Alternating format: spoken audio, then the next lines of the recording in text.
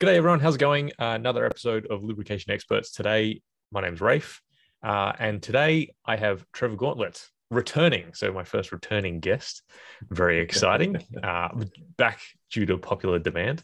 So what I wanted to do today is discuss a pretty widely used base oil technology that maybe people aren't as familiar with. So it's the gas to liquid base oils, which are used pretty widely in the industry now. Predominantly manufactured by Shell, but available in products, across different brands, as we might get into a little bit later. Now, Trevor has a background. He spent most of his career at Shell, but I'll ask Trevor to explain his actual kind of understanding of this technology. So, Trevor, if you could please take us away. Right. First thing is, I never worked in GTL when I was in Shell, and I am not going to give you any commercial secrets in this. I can absolutely guarantee that because I know nothing from within the company. However, way back in the 1980s, I did my PhD on Fischer-Tropsch chemistry, which is fundamental to the production of GTL. So I maintained an interest. Might seem very geeky.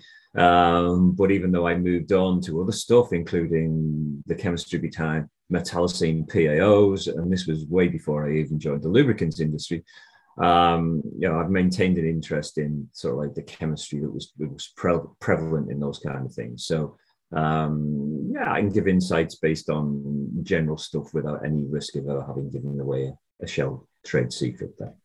Awesome. Yeah, you say extremely geeky. Well, extremely geeky is what we do here, almost exclusively. Right. So you're in very good company. Maybe just to start out, if we could maybe start with a bit of a history of kind of the GTL process. I use GTL in a very loose way. It's kind of an umbrella term, but would you be able to give a bit of a history on going back to who discovered the process and, maybe the way it was commercialized? Yeah. So it started with fundamental studies on getting liquids away from out of coal. So in the 1920s, it depends on which references you read, whether it was 1923, 24, 25, or 26. A couple of guys called Fischer and Tropsch in Germany discovered and patented a process for the conversion of coal to hydrocarbon products. And they started with carbon monoxide and hydrogen, which you can get by many, many means. So, in the gas to liquids going through to base oils approach, you start with methane, so CH4, but you can start with biomass. And of course, you can start with coal. And if you burn them in a slight absence of oxygen, you get carbon monoxide and hydrogen, which you then put into the Fischer-Tropsch process. And depending on the process conditions, you can get out fuels. And quite a few companies have done that. And if you run the process under slightly different conditions, you can get longer hydrocarbons, so you can get base oil length hydrocarbons. And if you adjust the conditions again, you can get oxygenates, usually alcohols, out of the process as well, because you start with carbon monoxide, you've got a carbon to oxygen bond. You can break it completely, or you can incorporate it into your chemistry. So that was the 1920s. In the 1930s, Germany preparing its war effort, one of the things that it realized was that it didn't have access to a great deal of crude oil. So there was a lot of manufacture in Germany in the 1930s and early 40s. South Africa facing economic sanctions due to apartheid. Developed from the 1950s onwards. So you've got Sasol, especially, was a major player in it. A company that's now called Petro SA, so the South African national oil company. And so when I came into the whole thing in the late 70s, early 80s, We were then onto a third thing, which was sort of reactions to the oil crisis that came out of the Arab-Israeli War in the 1970s. And that, I think, is where Shell came into the whole thing. And so you've got these different trains, which were all about the conversion of something into liquid hydrocarbons, and mainly for fuels. Shell in the 80s, 90s, they introduced the Shell middle distillate synthesis process, so SMDS. And interesting enough, they always used to get people within Shell who wanted to talk about an MSDS, so a material safety data sheet. They would refer to it as an SMDS. They, first of all, they took that on, it was on petroleum slack waxes. So straight out of solvent extraction, producing Group 1 base oils. And they started on the process of doing hydroisomerizations on slack waxes, and that was in Bintulu in Malaysia. And that then changed over to Fischer-Tropsch waxes sometime in the 1990s. And all of that effort then led into the business case for Pearl GTL in Qatar, which opened in 2011. And I think out of all the Fischer-Tropsch processes that are ongoing, which start with, say, methane and take it through to liquids, then the Pearl plant in Qatar is the only one that actually goes all the way through the base oils. There's another couple of plants, at least in Qatar, in which Sasol, so we get back to that company, is a joint venture partner, but they produce synthetic fuels and synthetic diesel. It's a very clean burn material if it's produced by Fischer-Tropsch, because it's a very well-defined molecular distribution as far as the fuel is concerned. And the same is true for the lubricants grades. So is that good enough for history? Yeah, that's a really good history. I find it fascinating when you get that sort of intersection of technology, but also geopolitical pressure, right? So some of the changes that you just described were, let's say, for example, like Germany pre-war, without access to, fuel resources, having to look to create their own. South Africa during the apartheid regime, unable to import anything. So again, having to look to technology to solve that problem. I find that interesting that people have been using this technology as a bit of a workaround for their own country's, let's say, like limitations at the time. And that, just the way that spurs, I guess, innovation. But before we get into maybe the production of lubricant base oil specifically, I just wanted to back up a little bit, because like we said from the outset, GTL is kind of this umbrella term that encompasses a whole bunch of different technologies, which some of them you described as, let's say, for example, producing synthetic diesel. Are there, what are some of the other common products that we would make out of a gas to liquid process as well? Okay. Gas to liquids is an umbrella that goes way beyond taking methane out the ground and producing hydrocarbons. So there's two things. First of all, gas to liquids, and then we'll talk about Fischer-Tropsch, which is one of three steps in the production of a GTL base oil. So gas to liquids can include things like the conversion of methane, a gas, to methanol. And you've got a background with Mobil. Well, I think it was probably in the 1980s, Mobil produced a process with their amazing zeolite called ZSM5, which in my catalyst days was like the gold standard of everything to do with petrochemical processing. And that's a simple conversion of methane to methanol. So in terms of the chemistry, you take CH4 and you add a single oxygen in there and you get CH3 and then the alcohol group OH. You also get processes, and these are now coming into the production of sustainable aviation fuel, which might not even be petrochemical or chemical, but it could be biochemical. And the conversion of, say, carbon dioxide, which can be just harvested from the air, into ethanol.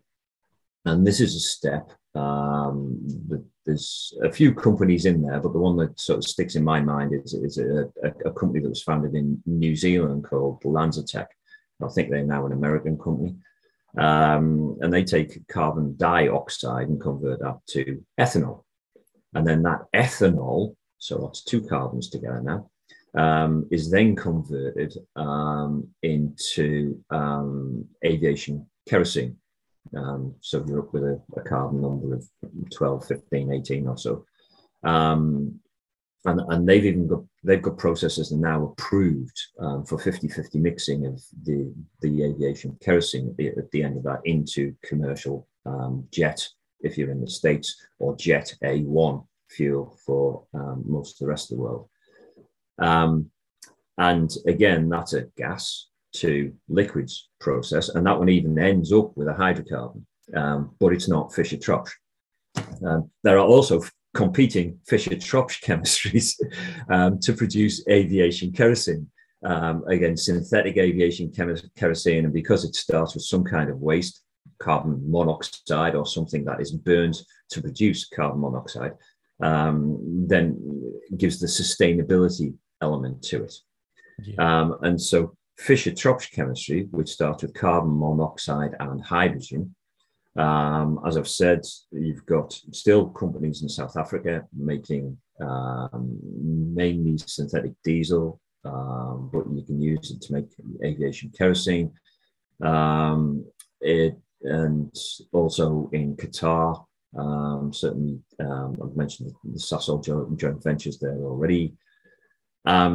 It can be used to make alcohols, and that comes down to possibly some of the limitations over why can't you make certain grades for lubricants applications.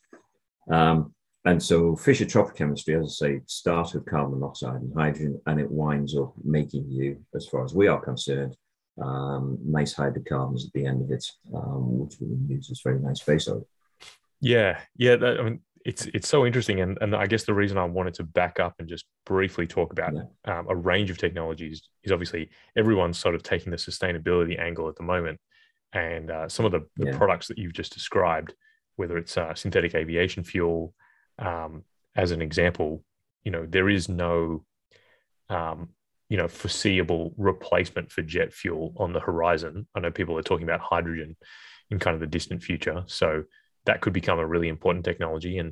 And you also mentioned the production of methanol from methane as well. And we've seen a lot of announcements, especially over the last 12 months, of all the marine companies wanting to get into the methanol combustion or the ammonia combustion game. So again, we're going to have to find renewable, sustainable ways of producing those too. So just wanted to kind of back up there a little bit.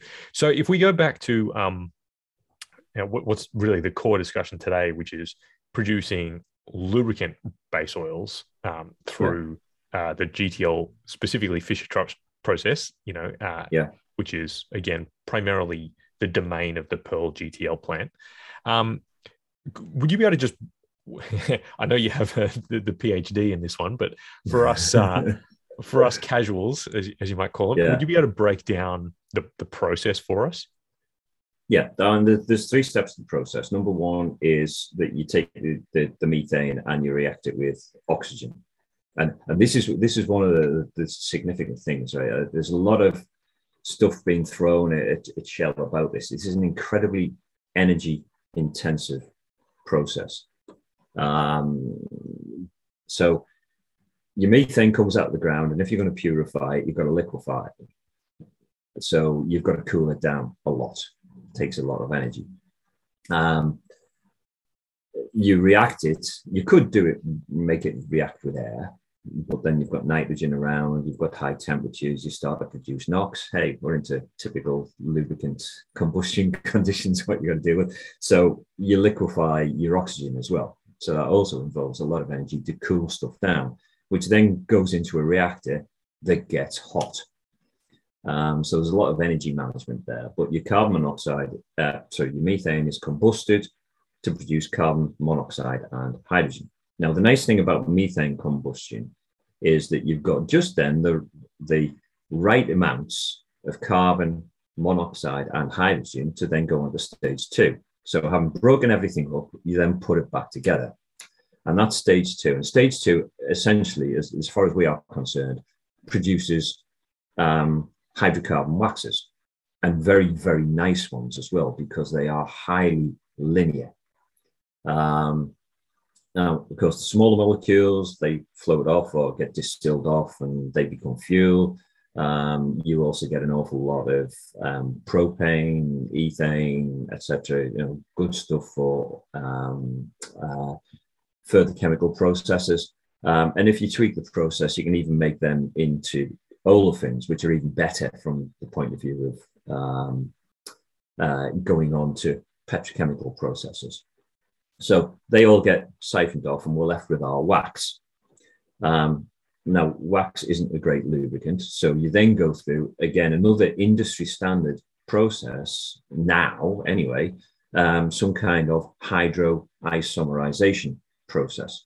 Now, of course, there's a whole set of proprietary trade names around the process. And I may inadvertently use one of those names and that will be a complete accident, because the Shell process I think is their own, but basically you take a linear molecule, which is a bit like a snake, and you give it a couple of legs by moving some stuff around on it, and so you'll wind up giving a couple of side chains, and this then means that your substance, which was a wax, because you could get all your individual molecules would just lie down together and become solid at relatively high temperatures. They have little stubby bits off the sides, so it's a bit like a snake, but it's got a few legs. They don't come together as a solid so easily, so your pour point drops or your low temperature properties improve, they continue to flow. And that's absolutely critical, and it's something that's true of all group 3s anyway, that you've got some kind of hydro finishing process. I really don't like the word hydro cracking, because as a chemist, cracking means breaking things up, and you're not doing that, you're rearranging it.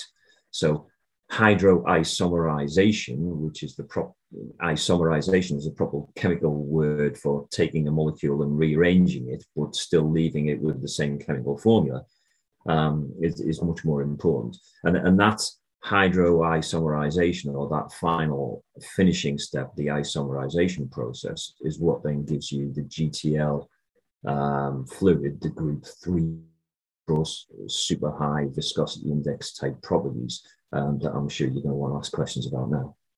Yeah, well, I mean, that kind of leads nicely into the next question I was going to ask, which was really around performance properties. So we've already touched a little bit on how by going from a straight carbon chain to something that's a bit more branched, you're obviously improving the pour point, and so it doesn't form what are effectively solid particles, right? When we get down to cold temperatures, but what are the kind of basic performance properties that you expect out of a GTL?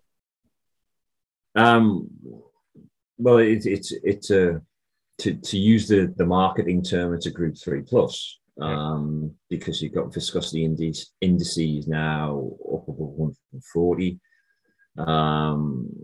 The low temperature properties are excellent, not quite PAO. But I do remember the time within in my Shell days. I mean, there's not going to be any kind of secret on this one. So like the celebrations when the plant in Qatar was able to produce products that meant that zero Ws could be blended reliably, and that they weren't completely trashing the yield, because you've always got this balance in a chemical plant between improved performance and reduced yield. And they managed to find a set of process conditions, which then meant, we can get the VI up, the low temperature properties down, such that we can make a zero W without resorting to any kind of PAO trim. And that was relatively early on in the process, but certainly when the process started, the VIs that were coming out weren't capable of that. And so if you were going to produce, obviously the challenges that came after Pearl were around sort of 0W16, 0W8, 0W12. Those kinds of fluids couldn't have been made from the original Pearl material. You've now got excellent low temperature properties, and as far as the crankcase is concerned, then certainly you can do these 0WX formulations very well. Some PAO people will say, well, a GTL doesn't quite have the same kind of performance as a PAO in, say, slow cool applications. So maybe wind turbine lubricants and transmissions. There's still a little bit there, but they're going to outperform the vast majority of Group 3s that come out of petrochemical refining. That's just there on the spec sheet. You can see it. Yeah. Mainly, you just have to look at VI.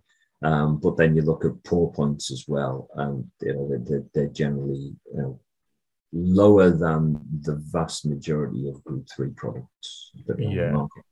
Yeah. So you talked a little bit about sort of like that, the yield, not problem, but the yield trade-off, right? In a lot of these chemical processes, right, where you can maybe sharpen the pencil on the process, but the yield goes down. I'm assuming that that's also true of the Group 3s, right? So if you were to hydrotreat them to a more significant degree, you can improve the quality of that Group 3. Is the reason that GTL is so successful is just that it can hit that yield at a better price point, hit that yield and those properties at a better price point than a very, very, very highly refined Group 3? Or are there physical limitations around how much you can actually refine a mineral base oil, and it will, no matter how much you try, it'll never get to, GTL quality? I think it's more of the former. Okay. I don't think there's physical limitations because you can take a petroleum wax and it can wind up being compositionally pretty well the same as a Fischer-Tropsch wax. Mm. There are some advantages in the Fischer-Tropsch wax because they are so linear, but you could really screw your yield and take your petroleum waxes and get them to the point where you've got 99.9% of super linear molecules, all of about the same length. It's just a lot easier to do by the Fischer-Tropsch process. Okay. So there is a little bit about. So I'm going to correct myself there. So there's certainly a little bit about a Fischer-Tropsch wax is a more reliable, a more reproducible material than, say, a petroleum wax overall. Okay. I can hear the sort of the calls from the Group 3 producers saying, no, you're misrepresenting us here already. And then the key thing was that these sort of cracking of bottles of champagne and things like that was that the Shell guys found a set of process conditions that meant that any hydrogen process that involves a hydrocarbon, you've got two competing reactions. You've got probably what you want to do, and you've got chopping it up. And you really don't want to chop things up because generally the smaller the molecule, the less the value. And so, your hydroisomerization process, you've got a competing side reaction there, which is the actual cracking process where the hydrogen breaks a carbon-carbon bond forever. Now, in isomerization, you're moving carbon-carbon bonds within the molecule, but that can be really quite difficult, and so some bits fall off. So yeah, there's a lot of process and chemical engineering that goes into that kind of process and the technology, and it's very, very, it's a very important part of it. So I think I've diverted myself away from your question a little bit. No. But it's certainly, I think the Fischer-Tropsch wax is a very, very good starting material. And then, somebody may find a way of optimizing their processes with petroleum waxes to be able to get to the point of producing as good a product. But it will be a very expensive product. And I think that's where you come down to the whole thing about what's the market prepared to pay for. And Shell's got this world scale plant producing, this kind of quality. It's going to be difficult for other people to come in at the moment from what you can see that's in the market with a similar product at a comparable price. Yeah. Yep. So something you touched on there was the idea of, in the engine oil space, of like the 0W grades. I've obviously come from a bit more of an industrial background, where our understanding is that GTL is used in many products, but it seems like it's confined mostly to some of the lower viscosity grades. Or at least that's my perception. So you'll need to correct me if that's not true. But if that is true and it's only available in sort of those lower viscosity grades, what's the limitation there? Is that, can't we just allow the reaction to continue and make larger and larger molecules to get ourselves to something heavier? What's the limitation around that? Well, there's a couple of things. I mean, you get into the whole thing about competing reactions in your reactor. Yes, you can, in principle, just let the reaction go along, and because in the classic catalyst image, which I've got on page, I don't know what it is of my PhD thesis. You've got all these little carbons sitting on the surface, and they also suddenly decide to join up. And become a carbon chain, which then floats away from the surface, and hey ho, isn't it? All very simple. You can do that, but there's a couple of things that potentially are going to get in the way. Number one, you don't stop at say 60 or 65 or whatever you need for a nice heavy grade, lubricant that's going to be, say, an ISO 320 or something like that. It actually goes on and on and on, and you get coking on your catalyst. So that's one of the other things. And then the other thing is that in the process, the received wisdom in the literature is that you go to a higher pressure to try and produce larger molecules. But at higher pressures, the Fischer-Tropsch process itself takes a slightly different route. And you then you don't favor the production of alcohols, but you start to produce more of them anyway. And then you've got a separation problem. So that's all chemical literature, right? So no Shell insight in that at all. In fact, I'll probably get told that I'm wrong. But if you go back and you have a look, you will find productions by publications by Shell where they were, in the early noughties, finessing the idea of higher viscosity products. So again, my interpretation of this is that it's just not worth it. You just don't produce enough good quality material quickly. And of course, you've also got this issue that you're trying to run a continuous process. Once you've got it in its sweet spot, you want to run it there all the time. So it's not like a batch process where, you'll produce an ISO 320, this week and next week you're producing, an ISO 32 or something like that. There's an awful lot of waste that would go into that kind of switching. So if they were going to produce a lot of material, or if they were going to produce a heavy grade consistently, they'd have to have an assurance that there was going to be a market for it. And there just didn't appear to be that kind of market. You've got thousands and thousands of tons of 4 centi-stoke and 5 centi-stoke material that you can, you've got a ready market for.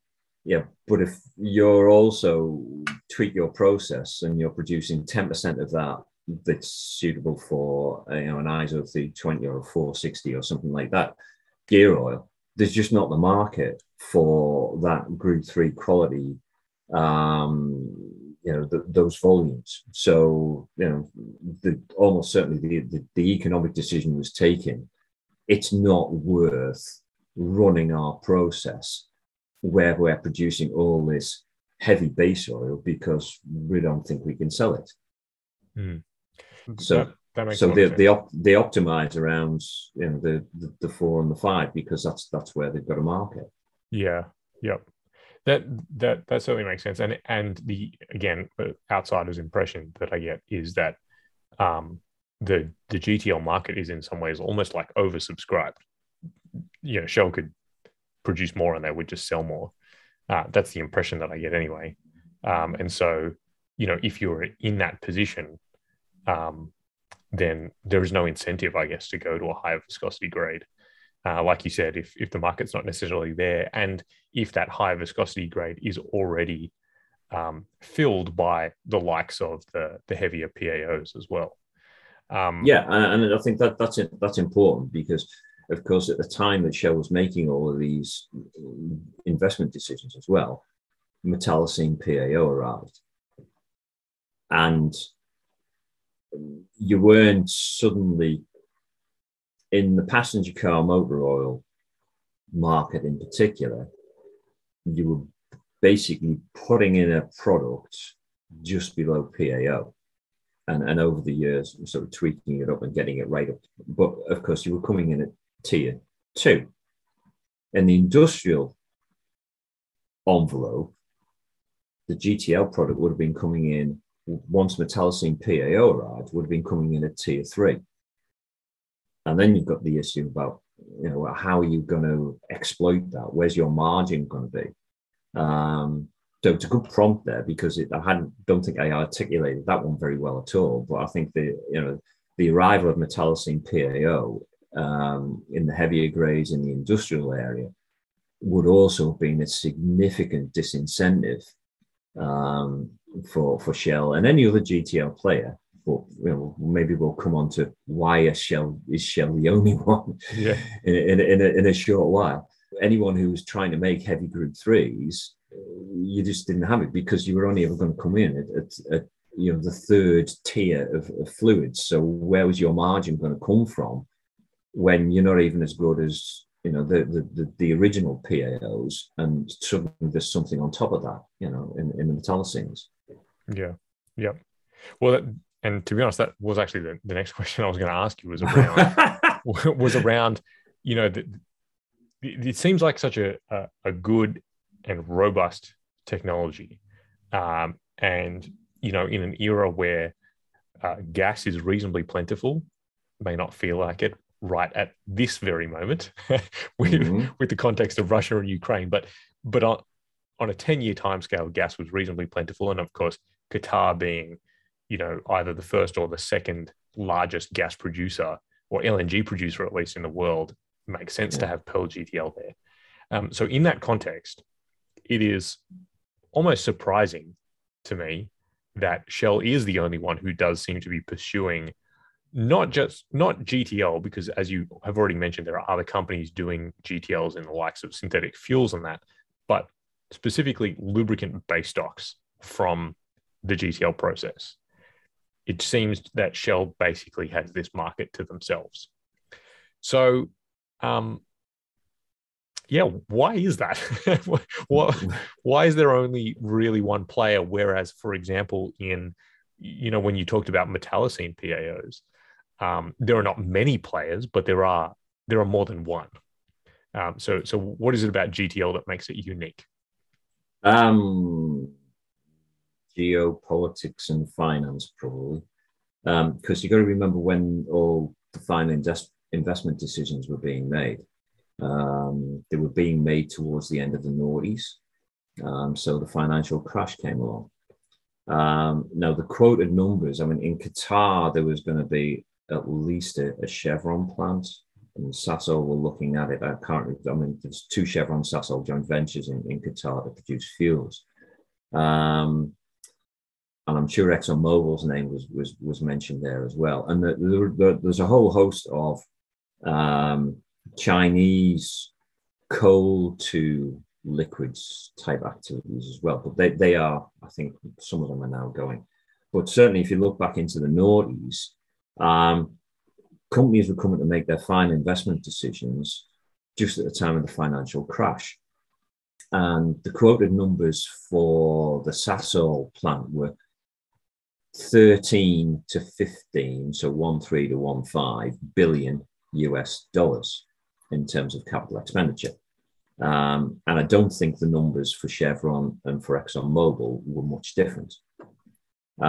So certainly that was a significant issue.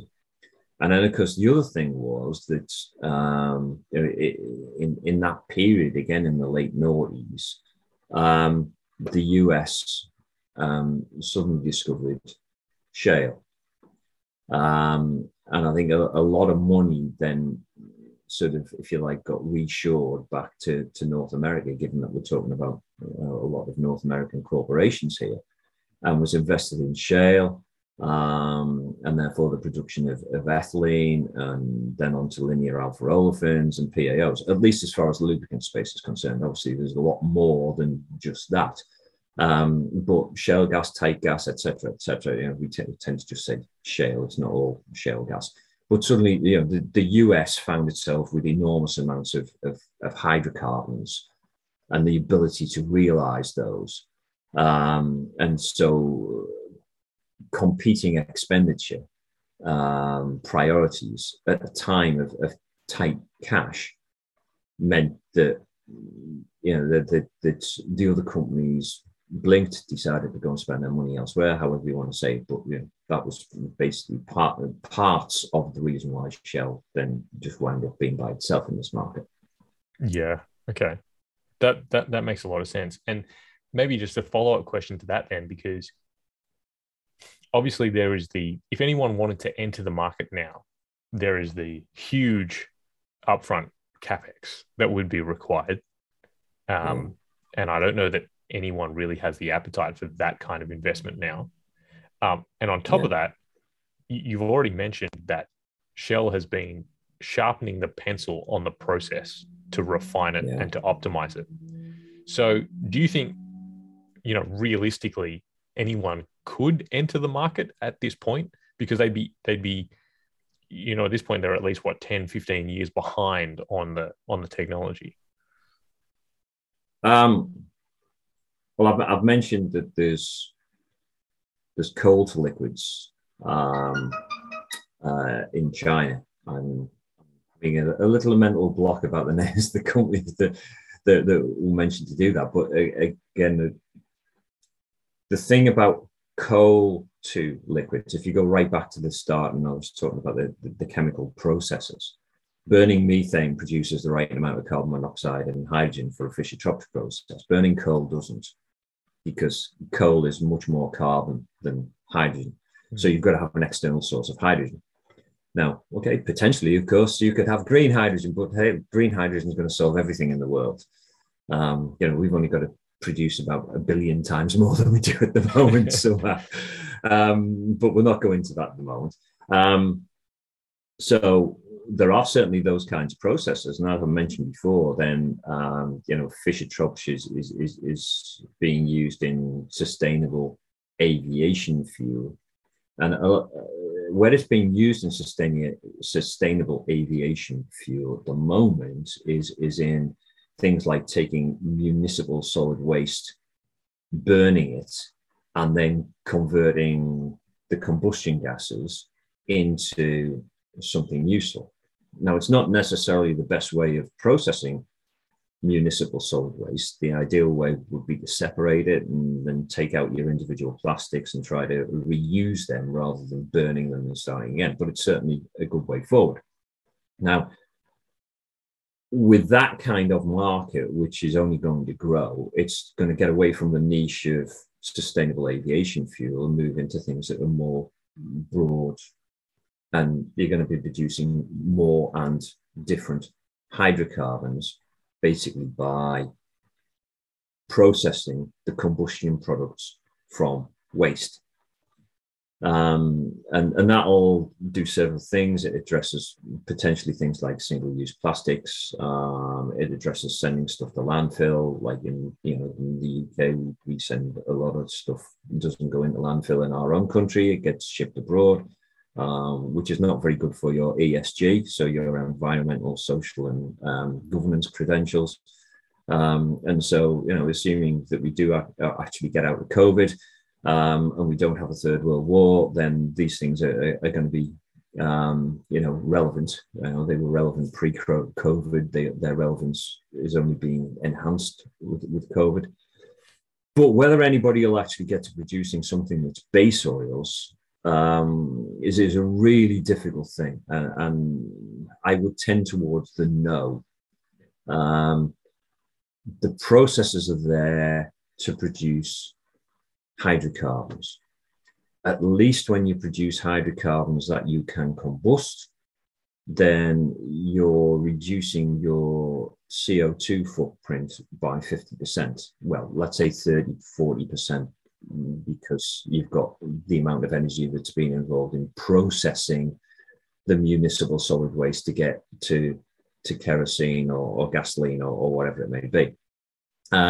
But that's what the aviation industry is saying. Look, we can go through this process and we can get roughly a 50% reduction in our carbon intensity simply by having these sustainable aviation fuels, because they were carbon dioxide. Once they were converted by plants into something, we used it, but then we didn't just put it back into carbon dioxide. We took whatever that was and turned it back into kerosene. So I think that GTL Fischer-Tropsch is only going to be fuels related, and there's not going to be a lot of additional movement into that space. And one of the other things is you've got other technologies that are coming that may get into that space anyway. So Novi first came along with their sugar cellulose based process, and they started, we're going to make something PAO like. It's come back to Group 3, and they're using Chevron Lummus Global's hydro processing, because I can't remember the trade name, as their finishing step. So you're going to get high quality Group 3s that come from different directions, and maybe that kind of Novi type approach is going to get there. Or maybe Neste, even they've got a process that produces it's called My Renewable Diesel, or MY Renewable Diesel. In theory, that could also be extended out towards renewable Group 3 plus type base stocks. So whether the gas to liquids would ever come against that kind of competition, where you might wind up with bio-derived products in the same performance space, I think is questionable. Yeah. Well, Trevor, that seems like a really good place to end it. Just with a Okay. discussion on the future of the technology. It feels like the discussion that we had today almost had like two different through lines. One of which was, the technology as it relates to lubricant base stocks, but also the technology as it relates to kind of broader fuels and liquids and its potential applications in sustainable liquids as well. So I think Yeah. those two parallel discussions were are really, really interesting. And I think the audience will get a lot from that. So really appreciate your insight, Trevor. Thanks for agreeing to return. All right. And I'll have to get you back for round three. Oh, well, we'll have to decide on the subject there. Okay, thanks very much. Yeah. All right.